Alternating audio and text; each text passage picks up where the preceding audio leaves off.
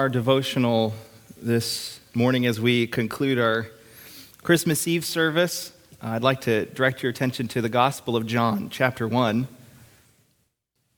Gospel of John, chapter 1. This is really just more of a devotional thought to send you off into this Christmas season. When you consider the birth stories of anybody, you don't necessarily consider a lot of weight behind that story. For example, I was born on June 25th, 1992 in Hibbing, Minnesota at the hospital there, and anytime I meet somebody new, I don't usually start out with that detail because they don't care, you don't care, nobody cares about where I was born or probably when I was born. And yet, every year, the church has celebrated and placed a significant amount of weight on the birth of a child. That child being Jesus, who is the Christ, the Son of God. And that fact is why we place that weight upon his birth. Because, like any other person, he was born through somewhat normal circumstances in the sense that he had a mother. And that through the supernatural working of God's Holy Spirit, the third person of the triunity, he was wrought within the womb of Mary and was born 2,000 years ago, one night, in Bethlehem. But that birth is incredibly different than any one of ours. Because while we were born as strictly humans, he was not. He was born truly human. He had a mother. He had flesh and blood. When he lived his life, he was hungry and he was thirsty and he was tired and he slept. All of those are things that are true of somebody who's a human. But he also did things that were not human. They were superhuman. They were supernatural. Things like telling a guy who had been lame from his birth, rise up and walk. Or turning to somebody who had a withered hand and said, stretch forth your hand, and the man whose hand had been withered stretched forth. Or going to a tomb with an entourage of people weeping and wailing, as was part of the Jewish culture, and turning to two sisters of this man in the tomb and saying to them, I am the resurrection and I am the life, and then turns to a tomb that had been opened and says to a man who had been dead for 4 days, Lazarus, come forth. And the man who had been dead walks out alive. That is not human. That is not natural. And if any one of us walked over to a cemetery and said those words to any one of those graves, nothing would happen because we are mere creatures. Not so with Christ. Jesus was truly human, but he is also truly God. And the reason why the gospel writers emphasize the birth of Jesus is because for them it was unthinkable, it was unimaginable that God could take on human form, that God could take upon himself a human nature. And this was something that for most people was difficult for them to grasp. The gods are otherworldly. They're completely separate from us humans. How could it be possible that God himself could take on human form? And the gospel writer says it is through the power of God's Spirit and according to his eternal divine plan, Paul would say. So when we get to Luke, which I read dramatically to the kids, when you get to Matthew, which Mr. Worley read, it's fun. We get warm fuzzies. Most of us probably in our homes have these little nativity sets, or maybe you have a big nativity set. But the one aspect of the birth of Jesus, or the one narrative of the birth of Jesus that we probably don't consider very often and is frankly neglected, is from this very gospel. The gospel according to John. And John begins his gospel in verse 1 by saying, in the beginning was the Word. And the Word was with God, and the Word was God. He was in the beginning with God. All things were made through him, and without him nothing was made that was made. In him was life, and the life was the light of men.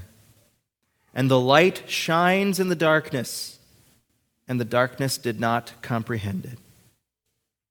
Here we have the beginning, the description of the beginning of Jesus. And where Matthew begins with angels proclaiming the birth of a child, and where Luke begins with angels proclaiming to Mary that she would give birth to a child, John goes even further back and says, in the beginning of time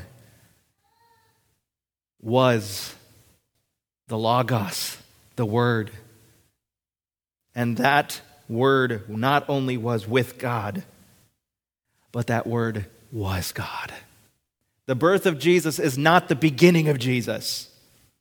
That's an ancient heresy, actually, that the church eradicated in Orthodox teaching, where people were saying Jesus is just, he began when he was born of Mary, and that's kind of how he began, as a semi-God, as it were. And the church historically said, no, he was before that. He existed as God in eternity past. So the birth of Jesus, yes, wonderful story. Nativities that we have inside our house, wonderful. But it goes farther back than that, to the very beginning of time and before, in eternity, where God was. One of the things that John describes about Jesus in verse 4 is that in him was life, and the life was the light of men. One of the aspects of Jesus and his reality coming to earth is that he came into a dark time in the darkness of humanity and our sinfulness, and was the lone beacon of light. He is the light of the world. He is the light that shone through him. And there was somebody who came, whose name was John. This man came for a witness, to bear witness of the light, that through him, that all through him might believe. But John, John, was not that light, but he was sent to bear witness of that light. That was the true light. And if you have the New King James Version, like I'm reading from, you'll notice that the light there is the capital L. It's referring to Jesus. That was the true light, which gives light to every man coming into the world. And in verse 12, we read that, but as many as received him, Jesus, to them he gave the right to become children of God, to those who believe in his name, who were born not of blood, nor of the will of the flesh, nor of the will of man, but of God. Jesus came as a light, but it's not like a light in the sense of like we have these candles here in these pews, where if we didn't have the lights on in this room, those would be illuminating the room to the extent that a candle can. That's not what John is talking about. He's talking about the spiritual light that Jesus came to give. We as humans are essentially spiritually blind and dead. We can see nothing, and we can hear and say nothing. In fact, when Paul in 2 Corinthians talks about the salvation that we as Christians receive, he uses the terminology from the creation account in Genesis 1, where he says, God, who commanded light to shine out of darkness, has shown that light in our hearts. When you receive Jesus Christ as your personal Savior, your darkened body, your darkened mind was flooded with light. And that is what Jesus did when he came 2,000 years ago. But he isn't just described as the light, according to John. Later on in chapter 1, John the Baptist sees Jesus in verse 29. And it says the next day, John saw Jesus coming toward him and said, "Behold, the Lamb of God who takes away the sin of the world. This is he of whom I said, after me comes a man who is preferred before me, for he was before me. I did not know him, but that he should be revealed to Israel. Therefore, I came baptizing with water." And when John continues on describing that baptism in verse 32, he says, "I saw the Spirit descending from heaven like a dove, and he, the Spirit, remained upon him," Jesus.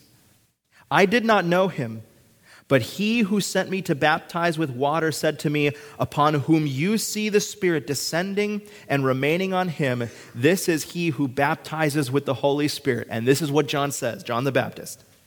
"And I have seen and testified that this is the Son of God." Why would John use terminology of the light and then turn around and say he's a lamb? Because what John is describing is the work that Jesus would do. Jesus is the light who brings light into spiritually blind and darkened hearts and minds. But how did he do it? Like a lamb. The lamb that each year at Passover, the Jewish head of household would slay. And every time they would kill a lamb for the sacrifice, they were reminded once more of what God requires of those who are sinners. When John sees Jesus coming, he is not confused. He's not seeing things where he's like, "Hey, there's a lamb down the road. You guys see that?" He's teaching the followers that were following him in his baptism a very important lesson in this moment. That this Jesus who came not only is the light that provides the spiritual light in our minds and our hearts that we need because we can't apart from him, but that he would effect it as a lamb who would be slain, as Paul says, from the foundation of the world. That this was planned by God that he should come as a lamb. This was not what the Jewish people were expecting. They expected a lion. And when C.S. Lewis in his Chronicles of Narnia talks about Aslan and how Aslan is not a tame lion, I really imagine that in many ways that is what the Jewish people expected of their Messiah. He would come as the Lion of the tribe of Judah, who would come and squelch the leadership of Rome, who would establish once more the glories of the kingdom of Israel and bring about exactly what they expected, namely the kingdom on earth. Because they already missed the first fact that we just described, that they were darkened minds, that they had spiritually blind eyes, that they were in darkness and loving that darkness because, as John says, their deeds are evil. This was what they were missing. They didn't think they needed a lamb because they didn't think they needed light. You might be sitting here the same way. You're sitting here thinking you're that good person. You're like the Jewish people who think, "I'm not blind. I don't need any lamb to die on the cross for me because I'm basically good." In fact, during the Christmas season, even people who aren't even remotely Christian, what are things that they say? Things like peace on earth, goodwill toward men. As long as we all have goodwill towards each other, as long as we all have this sense of peace towards one another, that's all that matters. Because they miss the fundamental point that we're blind in darkness. And that no matter how good we may think we are, in reality, before the face of holy, almighty God, we're dead, we're helpless. And so John says Jesus is the light, and he would give to us that light by coming as a lamb. One of the aspects of the holiness of God that I have just been struck with over and over again is the fact that when people are faced with the transcendent, the holy other, they respond in fear. So you remember the Christmas story that we just read to the kids from Luke 2. When the shepherds are in the field, keeping watch over their flocks by night, And behold, the angel of the Lord appeared unto them, and the glory of the Lord shone around about them, and they were sore afraid, like it says in the King James. I don't think we understand just exactly how real that response is to anyone who sees the otherness of a creature such as an angel, the messenger of God. Or anyone who saw a manifestation of God's holiness like Moses, when he's walking by and he's tending the sheep, and all of a sudden he sees a bush burning, but it's not being consumed. And he says, I'm going to stop and look at this. What's this with this bush? It's burning, but nothing's happening. That when God speaks out of that bush, God says, Moses, take your shoes off, because the ground that you're walking on is holy. Moses falls on his face. When Isaiah sees God and his holiness, what does Isaiah say? He cries out, Lord, woe is me! I'm undone. I'm a man of unclean lips, and I dwell amongst a people of unclean lips. When he sees the otherness of God, when he sees the holiness of God, he responds in fear, because he knows that he does not have light. He's in darkness. And he knows that he needs God to purge the sin from him. And so what does God say? Angel, take your tongs, grab that white hot coal, and touch his mouth with it. And when the angel does that, God says to him, see, I have purged your sin. I have purged your lips. That is the foreshadowing, if you will, of the Lamb. Because God has to save us from our sins. We cannot save ourselves. There is nothing you can offer to God. There is no good innately within you that you can offer to God. That God would say, well, okay, everyone else is pretty bad, but you're actually pretty decent. I might actually give you a pass. That's not the way God and his righteous holiness works. The only way we can have a right standing before a holy God is if that God makes us righteous and gives us the light we need. And that was Jesus, the light of the world, who effected that light in us as a lamb. But one final thing I want to bring to your attention that John talks about, and I'm going to skip over a lot of stuff by jumping over to John chapter 20. This is after Jesus has already died on the cross. This is after Jesus has already resurrected from the dead. In fact, he's already appeared to the disciples in an upper room where they were hiding, because at this point they thought he's dead. And they're thinking, have we just wasted 3 years of our life following a guy who said these amazing things, who performed these amazing miracles, but maybe he really wasn't the Messiah, because he's dead, just like all the other great prophets of old are. And Jesus appears to his disciples and he tells them, peace I give to you. As the Father has sent me, now I'm sending you to proclaim my message. But one of the disciples wasn't there. Thomas. And when the disciples go over to Thomas and they say, Thomas, we have seen him. In verse 25, we have seen the Lord. Here's what Thomas says. Unless I see in his hands the print of the nails, and put my finger into the print of the nails, and put my hand into his side, I will not believe. And to this day, there are people who are following the tradition of Thomas. You've probably had it happen to you, where you're witnessing to somebody, you're sharing the gospel with somebody, and they say, look, this whole Christianity thing is a farce. You guys are following a myth. If I saw a handwriting in the sky, if I saw all these miracles that supposedly happened in the Bible, then I would believe. The tradition of Thomas is still strong. Well, it comes to pass in verse 26, after 8 days, that Jesus' disciples were again inside, but this time Thomas is with them. And Jesus came, the doors being shut, and stood in the midst and said, peace to you.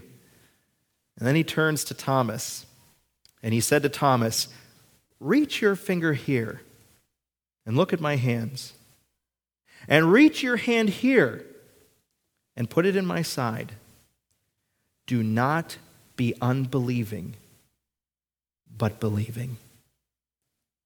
And Thomas answered and said to him, "My Lord and my God."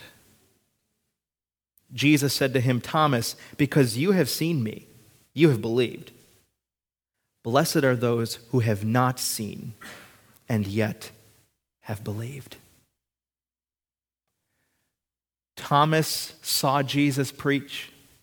Thomas heard Jesus describe himself as the light. Thomas probably heard John the Baptist say that Jesus is the light. He probably heard John the Baptist proclaim, "Behold the Lamb of God who takes away the sin of the world."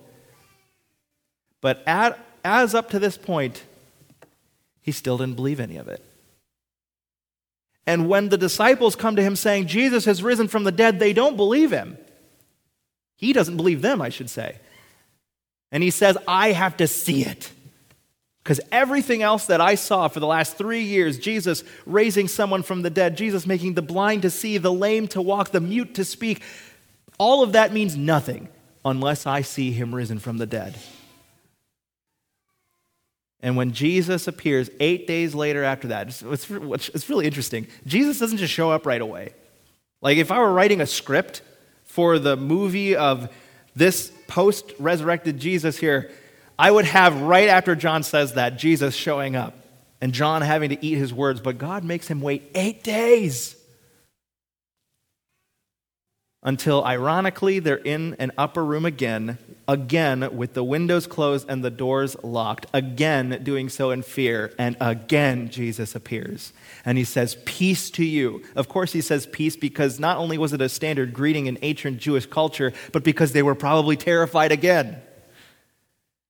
And then he turns to Thomas. He says, "Thomas,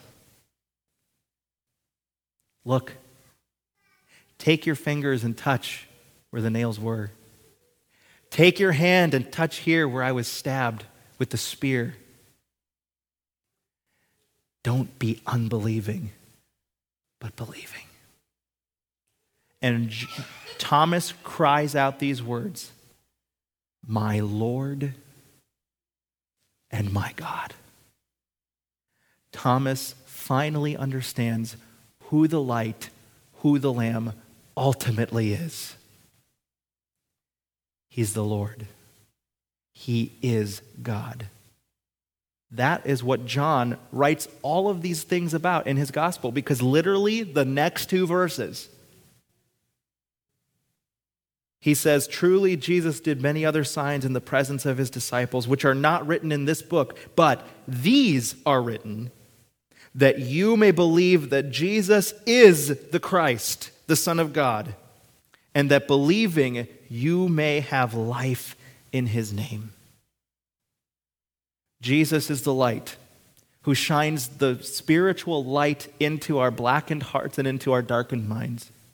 Jesus is the Lamb who effected that light, who died on the cross, a horrible, cruel death, so that we could experience that light and life.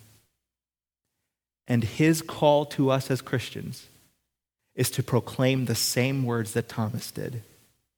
"Jesus, you are my Lord and my God."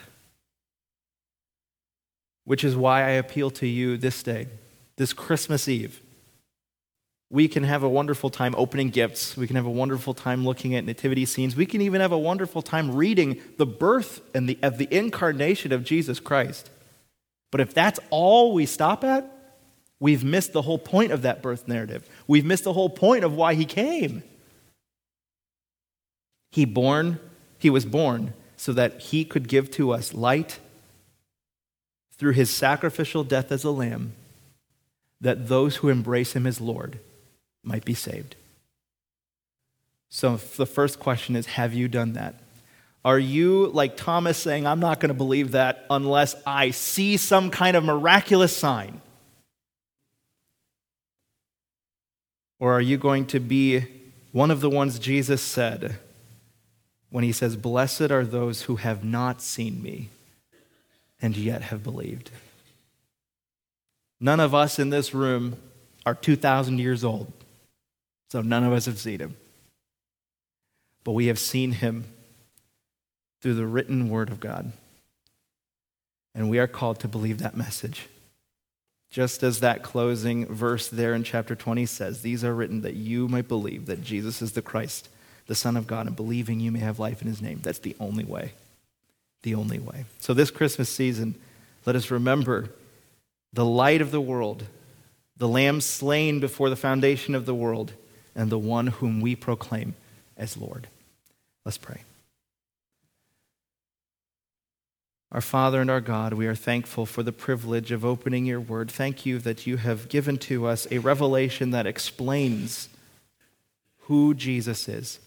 Lord, I don't know in this room if there is somebody in here who does not know Jesus as his or her Savior.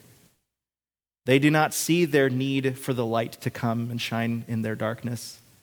They do not recognize that the Lamb of God was slain for them, and they have not proclaimed him as Lord.